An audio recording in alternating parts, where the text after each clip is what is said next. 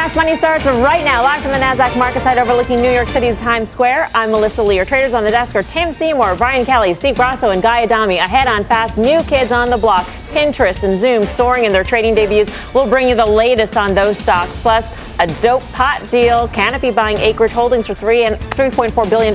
We broke the story last night on the show.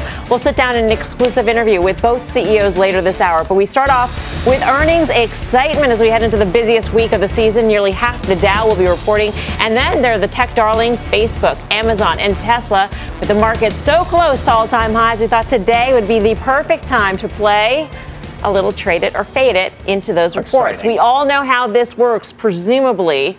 Let's take a look at some of those Dow names, starting with Boeing. So, Guy, trade it or fade it? Can I ask you a question? Of course. How does it work? Can I ask you a question? Is it Christmas? It is a holiday this weekend, right? Yes. And it's a very pastel time of year. So I think green Easter, right? Yeah, Aaron Gobra. It's a strong This color. is not a fashion show. That's not pastel. Clearly. That's not. Okay, so first of all, don't we usually have the graphics that we fire for trade it or fade it? We didn't do it tonight. So, can you still play the game without the graphics? I can still play the game because I've learned how to play the game now. Go ahead. Trade it, Mel. Boeing, you trade. And they say, what are you, nuts? You see all the news headlines in Boeing, and you're correct. But you still, even in a worst-case scenario for Boeing, you still have probably 25 to 30% EPS growth. Trades at 16 times forward numbers, which for Boeing is probably cheap. Some of the best cash flow out there. And look what Citi just put out a couple weeks ago. They see, obviously, there's going to be some hiccups, but the fix is a manageable fix, and they have a $450 price target on it. I think the earnings will surprise to the upside. I think 380 is a gift, in my opinion. Way too much headline risk. If you look at that chart right there, it looks like a baby Head and Shoulders right on the right side of that screen. Oh, so you got a fade. Sounds like a fade. I would be a fader of that. There still is too much uncharted territory going forward. You don't know how this is going to play out. The stock has had a woolly mammoth run.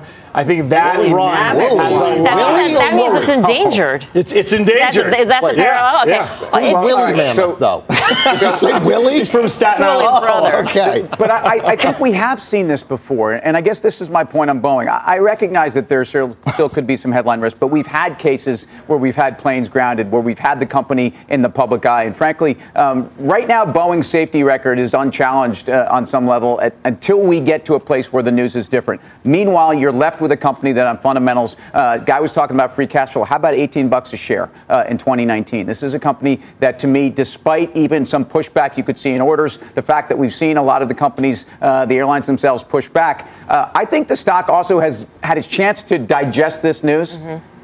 Trader. So the problem I have, though, is the longer it goes on without a solution, then there is more risk to this, right? So I was actually relatively surprised and constructive about how well this stock traded right after the incident.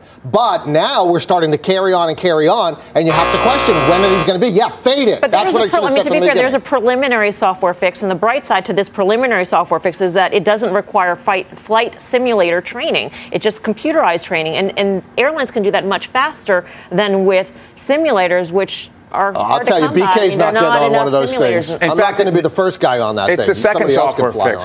In other words, for this, I think they've come ahead of the problem. I think it's the smart thing to do. May I submit a bit of a complaint? Just a wee bit of a complaint. Already? We're 3 minutes into the show and you want to complain about something? I noticed that both Steve and Brian, as is their want or as is their right, they both said fade it. Their graphics fired because I saw the little red thing and I heard the buzzer in my ear. You don't think your graphics fired? Yet when Tim and I said trade it, I didn't hear the little green thing. Don't play the baby crying. It's the green screen.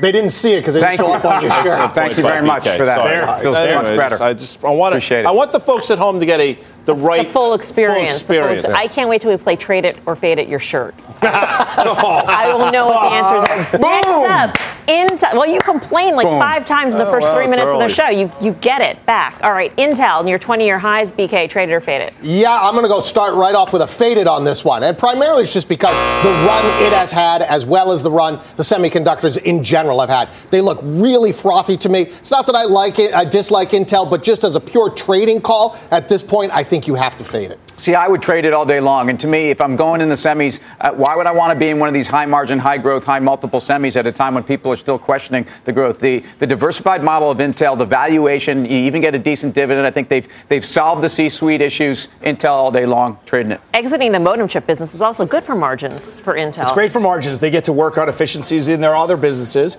And without having to service Apple, that took a lot away from them. It's already up 25% year to date. I think you're going to see, you might see a little bit of a ratcheting back on this one, but this is one that I would stick with and trade it.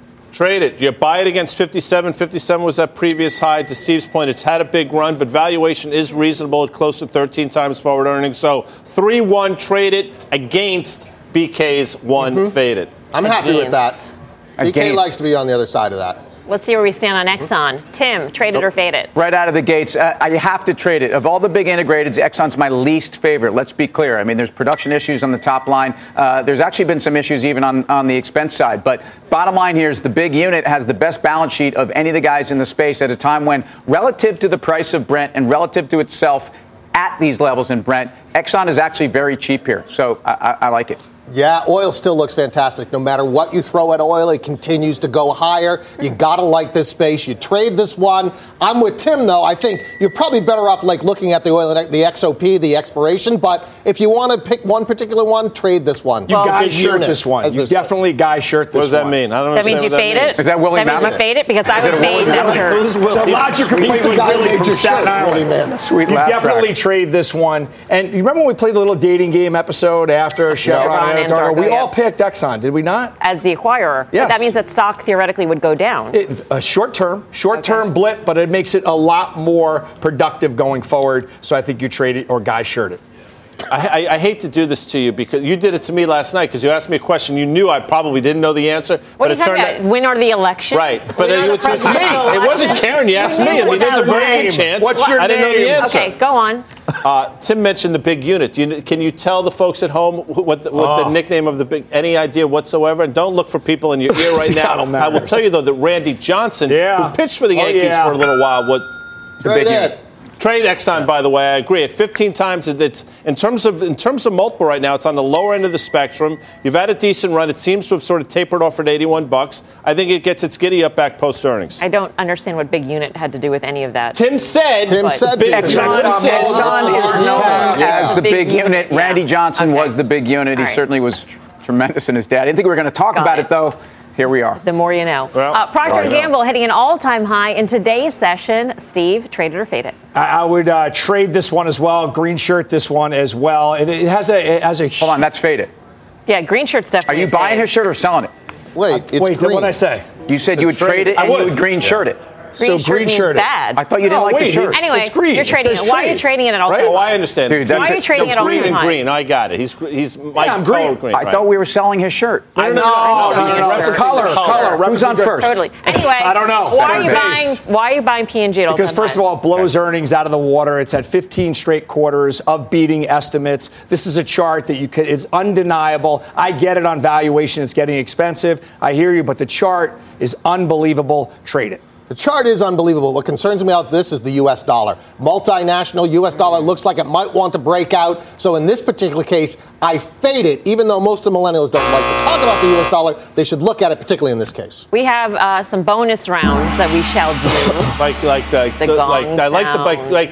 the Jonas Brothers. There are three of them, but there's what we call a bonus Jonas, the little one. It was actually four. It was actually fourth, and he's the bonus. Bonus Full Jonas. of tangents I've gotten tonight. 3 bells tonight. Is that Kevin Jonas? First up, I'm not think he's sure. the bonus. can Jonas. we proceed with this? Facebook up 36% this year. BK, trade or fade it? You know what? I am going to trade this one, which you might think is a little unusual, but I think they've got a lot going on here. Not only are they restructuring, they're putting everything together, but I think people are underestimating Facebook Coin. And if they can use that as a payment rail, that actually could really add a lot of earnings to this company. So I am a trader or a buyer of the Facebook. Nice. There was a story today that they accidentally uploaded all these email addresses of new users. I mean, if you data sign issue in again. to Facebook and like, I don't care about the privacy issue. Oops. Yeah. My email addresses got uploaded. Yeah, so you have to be impressed on some level that the service itself hasn't seen a major deterioration in usage. And in fact, I would argue that that's good news for the company. I'm going to fade this one for sure because I just think Facebook continues to underperform mega cap tech for these reasons around privacy. I think they've adjusted, and still I'm out. Bonus round number 2. Wow. Long. I love that. Amazon, Guy, trade it or fade it? Well, Steve Grasso said something the other day, and Jeff Bezos sort of gave a warning. I thought he gave a warning, and when Steve said it, it resonated with me. He talked about potentially, spending money and all things you pretty much don't want to hear. I think he was setting up for what could be a disappointing earnings call. So although the stock is a monster, I'm not saying I don't like the stock. I don't like it into earnings. So I would say, to answer your question, I should have said it right off the bat, fade it, Melms. Okay. Trade it or fade it? Steve Grasso. Fade it. I'm going to stick with that premise as well. When a CEO tells you that there's going to be a tough slog ahead, you listen to the CEO and you sell the stock, you fade the stock. Yeah. Tim? Trading it, guys. When the CEO tells you, the market's had a chance to digest that news and assess where Facebook's profitability now I don't think is as important as it has been in the past. We know there have been times when we haven't cared. Look, the valuation is tough to stomach, but I stay in this name. All right. Despite all the growth fears, stocks are near the highs heading into the thick of earnings season. Our next guest says it's rally on from here. Let's bring in Jeff Mills, the co-chief investment strategist at PNC Financial Services.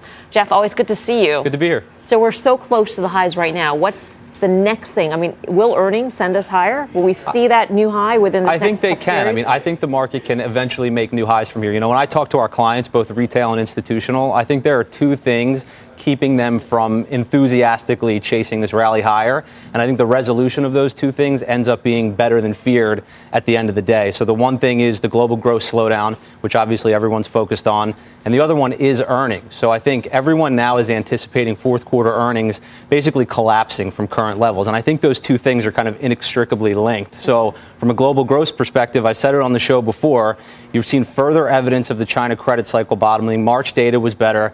Banks lent out a record number for the first quarter of 2019.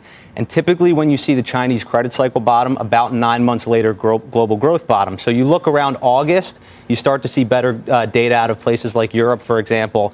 And that relates back to the U.S. markets because that helps U.S. foreign profitability. I actually brought a chart along with me. I don't know if they can throw it up on the screen, but it looks at composite China PMI versus U.S. foreign corporate profits.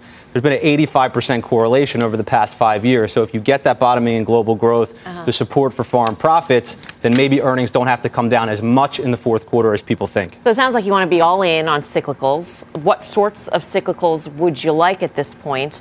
And would you go with sort of the rah-rah, like tech, for instance, where we are at record highs, or would you go for the value cyclical, like, for instance, banks? Yeah, we would probably stay away from banks here, and I think you kind of go with what has worked so far, and I think tech is one of those stories. It's when you think about tech revenues, if you look at the biggest tech companies, 60% of revenues levered internationally, much more in the broad market, so more level to a global growth stabilization. I even like consumer discretionary here. You saw retail sales numbers, you saw unemployment claims, again, extremely low, and the fear there is that they're levered to rising wages. But what you've seen is unit labor costs actually come down because you've had a little bit of an uptick in productivity. So from a margin perspective, I think there's a little bit of protection there. So we're sticking with what has worked so far. So, Jeff, when you laid it out, your premise, when you opened up here, you talked about China and you talked about when the credit cycle is worth buying, when it's troughed. But also, the marketplace has to have factored in China trade being resolved. Is that not in the market already? Is it going to be a sell the news event? In your opinion, at the very least, do you think that could be your headwind?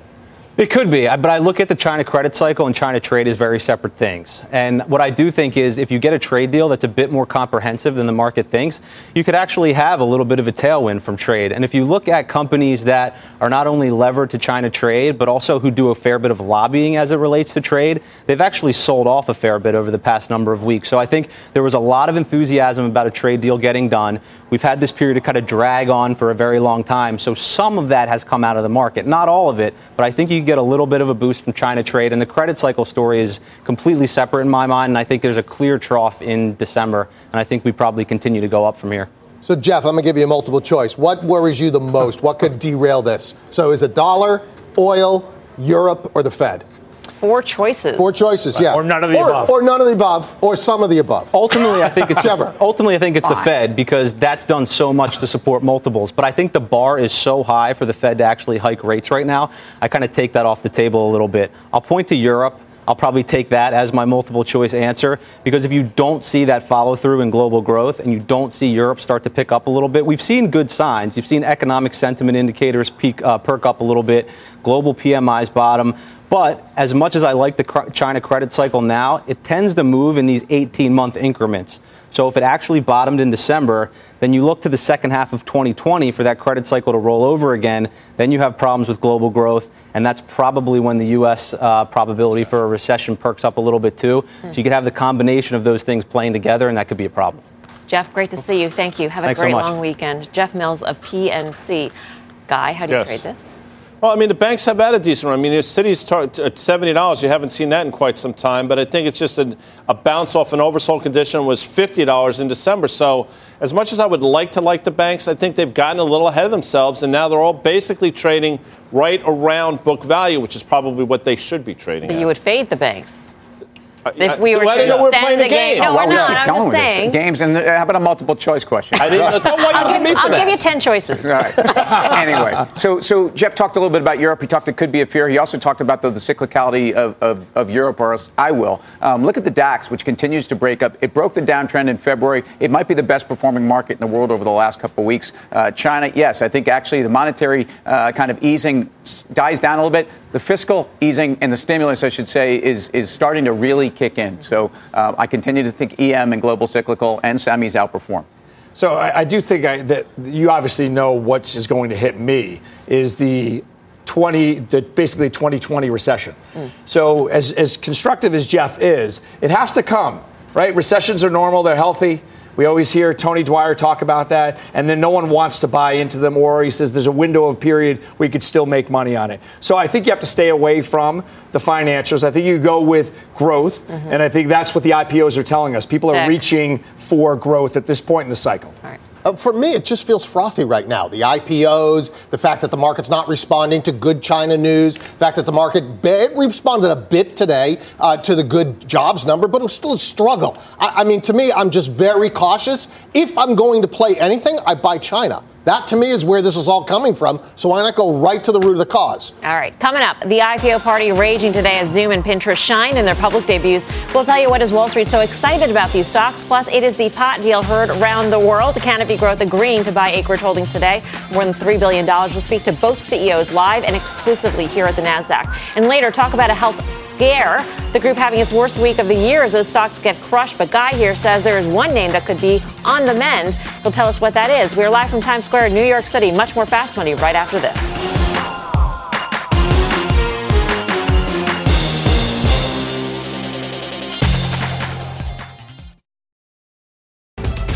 Welcome back to Fast Money. We have a news alert on Tesla. Let's get straight to Phil LeBeau with the very latest. Wow, Phil, Melissa, what a story. Yeah, Melissa, today is the deadline for a joint letter to be submitted by the SEC lawyers, along with lawyers for Tesla and lawyers for Elon Musk, basically to come up with a joint agreement, a resolution in terms of how they will handle Elon Musk's communication issues in the future. What guidelines should be set up there? Remember, the SEC wanted him to be held in contempt of court for some tweets that he sent out that they believe violated, at least in the spirit of the letter, the agreement between the SEC and Musk late last year. Now they have asked for another week after spending more than an hour conferring on the phone earlier this week. The lawyers for the SEC, lawyers for Elon Musk himself, they spent an hour on the phone, but they said they have yet to work out a resolution. So they have asked the judge for a 1 week delay before they submit that joint letter, which in theory will have the new terms that all parties can agree to in terms of financial communications from Elon Musk. And again, guys, remember, this has to do with how he communicates, whether or not there's pre-approval from the Tesla board when he sends out a tweet or when he does something on social media relative to pertinent market information involving Tesla. So again, they're looking for a week delay, and I'm sure the judge will grant it since the parties are talking right now. It's interesting, though, Phil. I mean, if you think about what Elon Musk has tweeted very recently, after the judge told the parties to get their reasonable pants on and actually make a deal, that Musk went ahead and tweeted things about production, tweeted things about him being on Twitter, sort of flaunting the fact that, you know what, here I am still. And then they asked for this delay. It's just kind of weird. Well, he has made it clear. He believes that it is his right, his First Amendment right to talk about these issues relative to the company. Now, the counter argument to that, Melissa, as you and I have talked about, is that he did sign this agreement when they reached the agreement with the SEC following the whole initial SEC taking them to court for the go private tweet, etc. He signed a resolution or an agreement, not a resolution, but an agreement saying, look, I will have my financial communications pre-approved by somebody at Tesla. That has not been the case. So now the question becomes, can they come up with something that everybody can live by? Because Elon Musk has made it very clear. He believes this is his right to talk about the company, and he does not believe that he is putting out information that has not already been conveyed either through analyst calls or through reports that the company has filed, et cetera. Right. And, of course, this comes ahead of the autonomy event on Monday, ahead of the earnings on Wednesday, and as there were reports this morning that T. Rowe, one of the biggest shareholders, actually reduced its stake again in the latest quarter. Yeah, and you guys have talked about this before. Look at this stock over the last 2 years. Generally speaking, it's between that $265 and a couple of times it's spiked up well over $300, but it's been that high $200 range. Generally speaking, between $265 and $300, really has not done a whole lot in terms of going over the last 2.5 years. If you bought it 2.5 years ago and where it is now, if you haven't added or subtracted from your holdings, you really haven't done much with Tesla. Yep.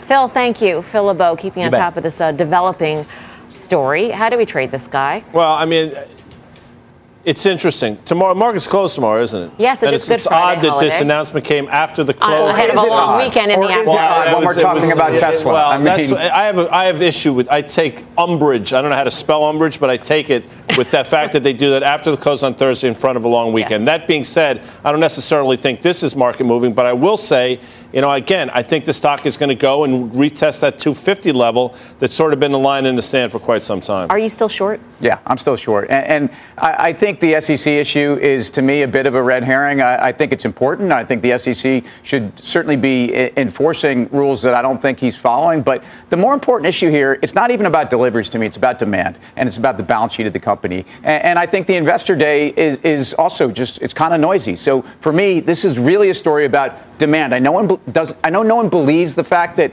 that demand is not there. But I'm telling you, if you look at the way the company's acting, if you look at what they've been doing with pricing, and if you look at how they've been shipping certain stuff to Europe and certain stuff to China, and if you look at and you listen to the suppliers, and if you watch the trucks going in and out of the factory, I mean, this is a demand issue. It's not even a production issue anymore. And so I stay short.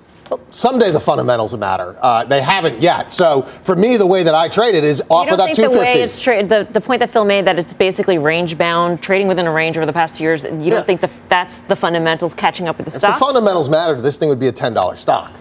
Listen, but it's finally starting to matter. I think all the things, to your point, all the things that you were getting a pass on. Sounds like people are getting a little bit more bearish around here. No, I'm saying buy it against 250. He's that's what I'm saying. Fundamentals don't matter. I'm saying purely as a trader. That's not what we hear from most people. If you actually valued it, right, as a regular company. But most people do think the fundamentals matter. They think it's a growth story. They think it's a tech play. Those are fundamentals. It has been a growth story. Talk about. It has been a growth story. It has been a tech story. And now when you look at the chart, it's run out of steam on both those things. Things are starting to matter at this point where they never did before for years. Yeah. Again, Monday, an autonomy event. Wednesday, earnings. Could be a very big week for Tesla. Monday's a holiday for most of the world, by the way. All right. Still ahead, it is marijuana merger madness. Canopy Growth agreeing to buy the right to acquire Acreage Holdings for more than $3 billion. The CEOs will join us exclusively in just a few minutes. I'm Melissa Lee. You're watching Fast Money on CNBC, first in business worldwide. Much more Fast Money just 2 minutes away.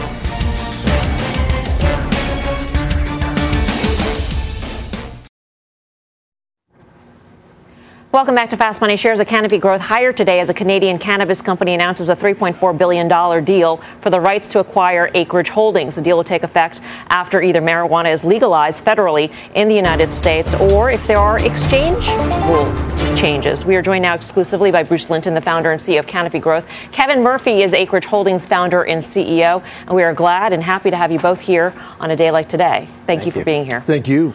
This is a very unusual deal, and this is probably because it's a very unusual industry that is sort of handcuffed by the fact that the business is not federally legal in the United States. So, Bruce, can you tell me sort of the backstory, how this deal came together, Because the template of the deal is extremely important in terms of getting this deal done and what this could mean for future M&A. Right. So we wanted Canopy to have access to the U.S., but we also wanted to be able to stay on NYSE. We wanted the big banks to keep working with us, and we wanted Constellation to be on side to keep their money in. And so what we had to do is find a structure where we didn't put cash into the company, but instead we bought the right from shareholders to set a purchase exchange ratio today, meaning if we make everything double, they make twice as much. So that's why Kevin and I have to work together in terms of us lending down some of our trademarks, our knowledge, his team executing the way they have, and seeing the cost of capital come down. So it's a structure where we're basically buying a right, and when it becomes federally permissible, or we feel comfortable that it wouldn't cause us to be offside with those prior parties, we move. The prior parties, meaning the exchanges, for instance, so they wouldn't say to you, hey, we have to delist you because you're embarking in a business that's federally illegal. Right, because Canopy's doing business all around the globe. Right. And when I show up in a country and I want them to glom onto us as the best choice, we don't talk about dank Kush, we talk about NYSE and why Deloitte was our auditor to start. And so these elements of credibility really help win over regulators. So part of the deal is an upfront payment to shareholders, Kevin, to your shareholders, $300 million. And then you set a peg in terms of what each acreage share is worth compared to Canopy stock. Right now, it's not trading up to that full price of the bid. And in other deals, that would be interpreted as there are questions as to whether or not this deal will get done. What can you tell shareholders about that? Well, I think given the fact that the structure itself is so complex and so new, I think that investors need to understand exactly what it's about. Many investors earlier today said, geez, Murphy, you might have sold out too soon. Not true. It's my job as the CEO of this company to be a fiduciary for my shareholders. That means capping the downside, hedging the downside, but maximizing the upside. And as Bruce pointed out, we've agreed to a ratio. And if you combine the biggest player in the United States with the biggest player in Canada and abroad, then it's the 1 + 1 = 4 or 5. We're the bellwether for the industry, and as well as Canopy does, we do, and vice versa. And that's really the thought behind the strategic line. The issue of whether or not the States Act will pass is an important one, even for this deal. And I understand that you guys have told me that it doesn't matter if it passes or not, but it is important because right now it's not passed. And right now your competitors do not have the kind of access to capital that Kevin may have now with Canopy stock as a currency. So what are you going to do right now? You walk out of this building. Who are you calling?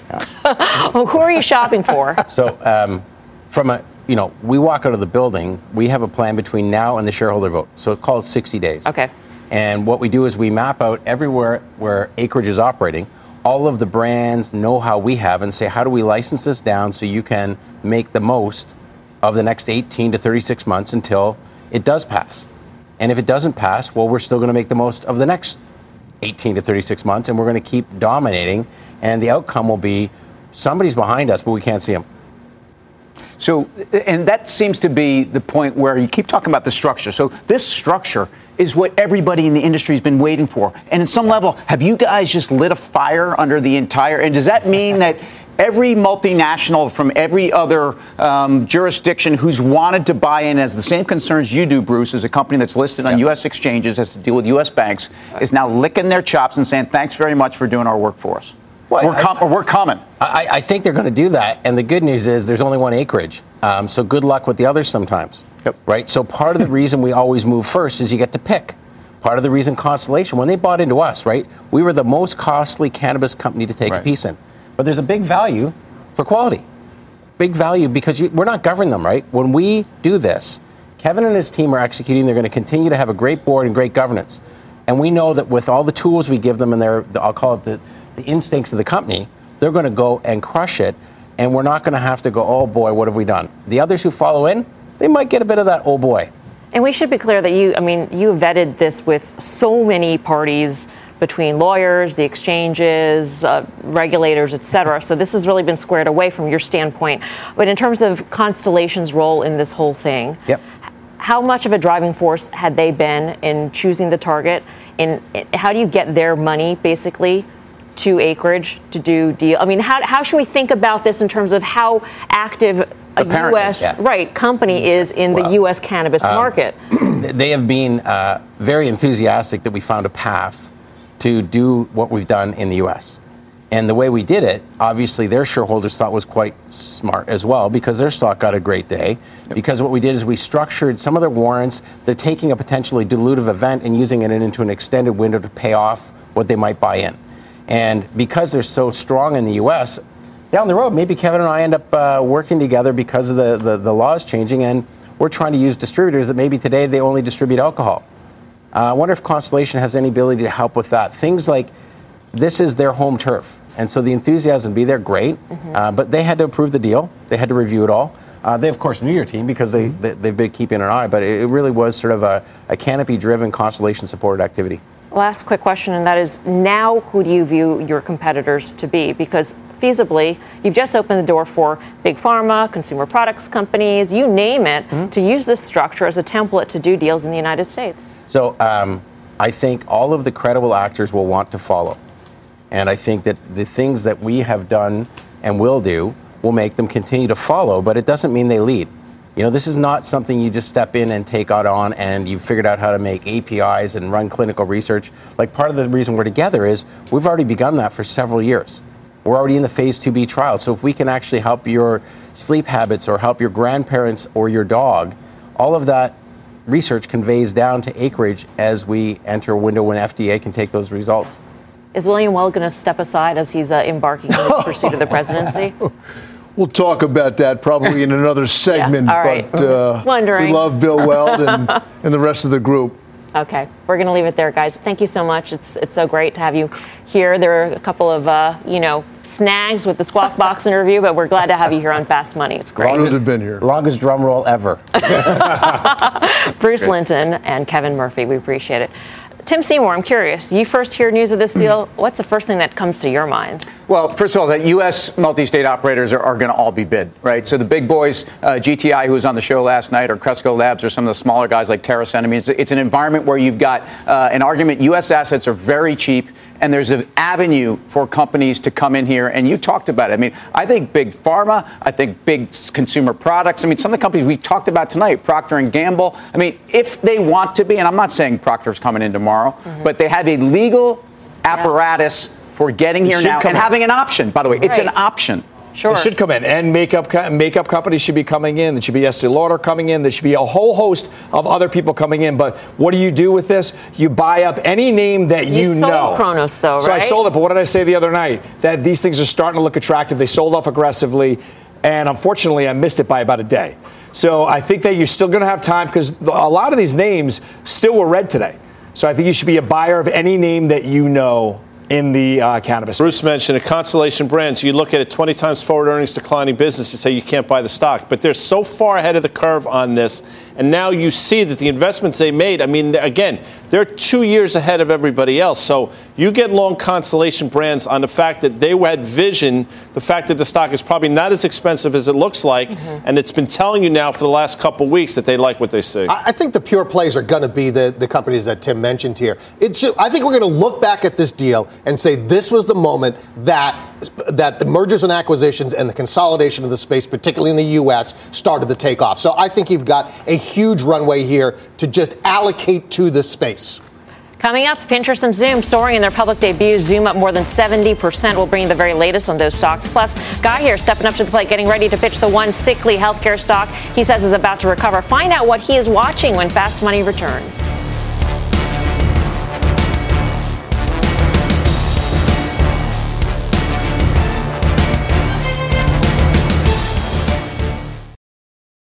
Welcome back to Fast Money. Healthcare getting a scare this week, down 5% since Monday, turning the XLV sector ETF negative for the year in its worst week since December. But Guy says there is one sickly stock that's about to recover. He's over at the Plaza for the Fast Pitch. Guy. Love the Power Pitch, one of my favorite segments, right up there with Trader to Fader, which we did earlier tonight. So for me, this is like sort of the daily double of Fast Money. And you say, what are you pitching there? And I'm going to say United Health. That comes out UNH. You'd be like, you're out of your mind.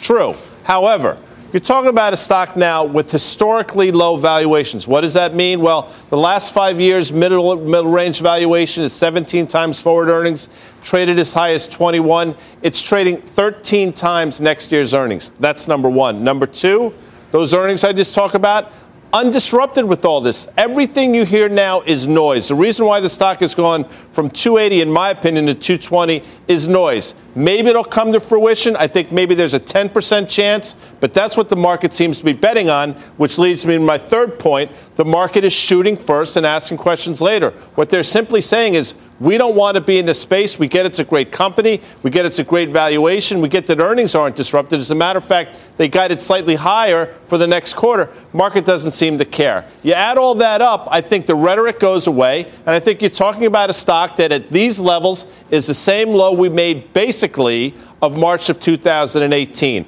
I'm sure we have a chart. I have no way to know how to get it up there, but I'll give it a shot. Ho-ho! See, if we were to go back just one more month, you will see that we're trading at levels we last saw a year or so ago.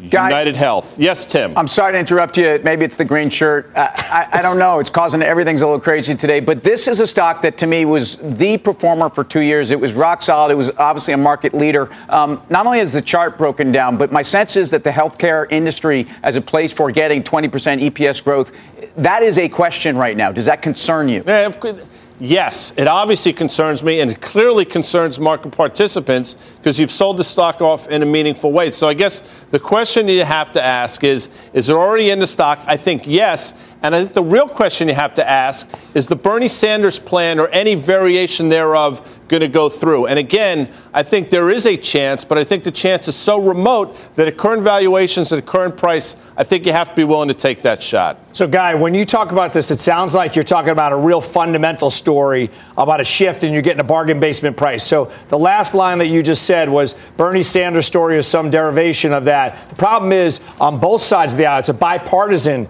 issue, and we're going to be looking down the barrel of Medicare for all for the next couple of years. So I think is this a tradable stock for you, or is this a long-term bet? No, that's fair. And Mel peppered me with questions last night about when the next election is, and good for me, I happen to know it was November 2020. And her point was you're going to have this rhetoric right up until then. To your point, maybe post that as well. Yes, you're right. I think the rhetoric's going to sort of wane over the next couple months. I think they'll move on to something else. And I think you'll get that relief rally that hopefully will get the stock back to levels that it should be trading at. All right, no more questions. Time to vote. Are you buying or selling Guy's pitch on UNH? Tim?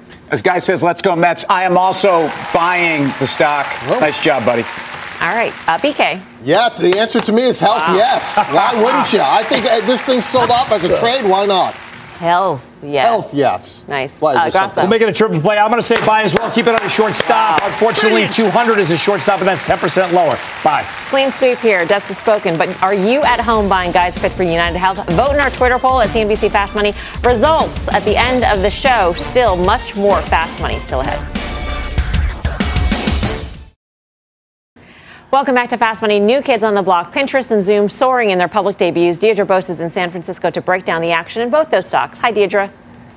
Hey, Melissa. Well, big first day pops for both of them. Pinterest up nearly 30%, Zoom soaring 72%, giving Zoom the fourth best IPO debut of the year behind Silk Road Medical, Shockwave Media, and Jumia Technologies. Now, between Zoom and Pinterest, investors made about $1 billion in paper gains today, and that bodes well for the upcoming IPO pipeline this year, like Uber, who is up next. But remember, guys, Lyft 2 saw a pop on its first day, though more subdued at around 8%, only to plunge some 25% since then.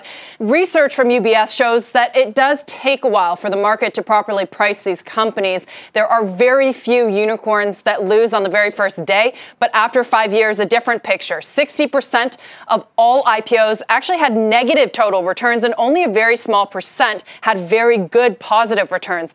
Zoom and Pinterest, of course, very different companies. Zoom already executing, making money and more than doubling revenue last year, so it's seen as the safer, more stable play. Pinterest, though, losing money, but it may represent bigger ambitions and eventually reach a bigger market. On that note, guys, Uber, of course, is up next with billions of dollars in losses and the promise to disrupt $1 trillion transportation market. So how Pinterest and Lyft, on one hand, money losers, and how Zoom, profitable on the other hand, trade in the weeks leading up to that IPO will give us some clues on how public markets might receive Uber. Guys. All right, Deirdre, thank you. Deirdre Bosa in San Francisco. I think this notion that if the companies go public and there are no comps, no direct comps in the market, if the market struggles to find a valuation, that seems like it's a message to investors. Hey, if there is a company, it goes public, a price range is set, a price is, it opens up at a certain price. You don't really know if that's the real price anyway. I mean, what kind of is that? So it's tough, right? And these are very different than Lyft, because remember, Lyft, you have Uber coming right on its heels. So there's not really a comp to these. Not only that, you're talking about a company that's been focused 100% on top line growth. I know Zoom makes money, but really these are growth companies coming out there. So you do have this adjustment time when they come to the public market and they're under public market scrutiny that the stock price can suffer from that. None of these companies make money. It's a record, 81%. It's a record. Okay, but to be fair, does that matter? I mean, haven't we seen many companies go public before? They don't make money. They still don't make money, but the stock has been a good investment. But these are mature companies. Yes, the stock you can make some money at, but eventually the fundamentals come into play. And when you look at Pinterest, where their losses are shrinking, they made $750 million in revenues, and they still lost $63 million. So I get it, the growthiness of it, but you have to worry about it when you start to see sales start to grind a little bit lower or lose traction, start to trend lower. I mean, a major difference between Zoom and Pinterest, at least, is one is B2C, one is B2B. One is more enterprise-oriented, in other words, Zoom, which is used to tell. I mean, and Pinterest has users like Guy Adami here, who's got some kind of page that he allegedly maintains. And one is not a penny stock in China, by the way. Zoom Video was confused. I won't even mention the other one, but there was a lot of confusion. Oh, yeah, there was a lot of confusion on this IPO that it was actually a very large company in China that trades. The bottom line here is I think the point is that there are not benchmarks for these companies. And to me, that is, I don't know why you can even get in here and value them. I'm staying away. Yeah. So you're going to green shirt it. No. You know what? I'm not going after Guy's shirt here. All right. I'm not going after that shirt. Resist. Coming up, this industrial giant just hit an all-time high. The traders are betting the rally is about to get sweeter. Hint, hint. We will tell you the name and what has them so bullish when Fast Money returns.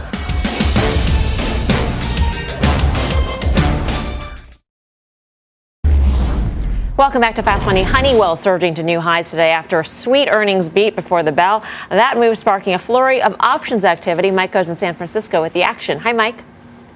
Hi there. So it's common to see elevated options volume going into earnings. Sometimes it's less common to see it coming out of it. But this time we saw 16 and a half times the average daily call volume. Most of that was opening. And where we saw a lot of that activity was in the May 175 calls, 13,500 of those trading for about 40 cents. Those are bullish bets that Honeywell's rally is going to continue, and it's going to go up at least another 4% over the course of the next month. And I would also point out, when we look at activity like this, we try to find trades that basically characterize the overall sense of the flow. But this day we saw significantly bullish activity in Honeywell. It wasn't really a 50-50 shot in this case. So definitely bullish activity looking for new highs. Guy, you like HON? We have said for years, and great, I'm going to miss Mike tomorrow. No way, there is no way tomorrow. But what I'll say is we've said for years, overlay a Honeywell chart with a GE chart, and you'll see one company that's doing everything correctly and another company that's doing everything incorrectly. I won't tell you who is who. The chart speaks for itself. All right. Mike, thank you for the action, and we'll miss you on Friday. Easter, Mike. Again, we are off tomorrow for Good Friday, as is all of CNBC, but Options Action will be back next Friday at 5:30 p.m. Eastern Time. Up next, final trades and the Twitter poll results. None of that green shirt all show long. You but did. Doesn't the guy look good and healthy in it? You bet he does. Look at that. Right there. You see that? Wow. He's having the time of his life. America is buying his fast pitch. This is the first time in a very long time, maybe the first time ever for Guy specifically. So congratulations, Guy Adami. Pitch on UNH. Time for the final trade, Tim. Happy Easter. Nice green shirt for Weed Week. Thank you, Canopy, for doing the deal during Weed Week. United Healthcare. Nice job, Guy. I'm with you. BK. You know, we don't talk about it a lot, but copper is doing something really interesting. FCX Freeport, you buy that one. Grasso. Procter & Gamble reports next week. Buy it into earnings. Guy. In complimenting me, you managed tweak me. It's a great job by you in a skill, subtle way. It's a wonderful. You tweaked? She was. She tried to compliment me, but it wasn't a really compliment. It was what do they call it? Underhanded. Anyway, you won. Backhanded What's your final trade? Boeing, BA, it comes out. All right, that does it for us. See you back here on Monday at 5 for more Fast Mad Money with Jim Cramer starts right now. Have a great weekend. I mean, that sack's full of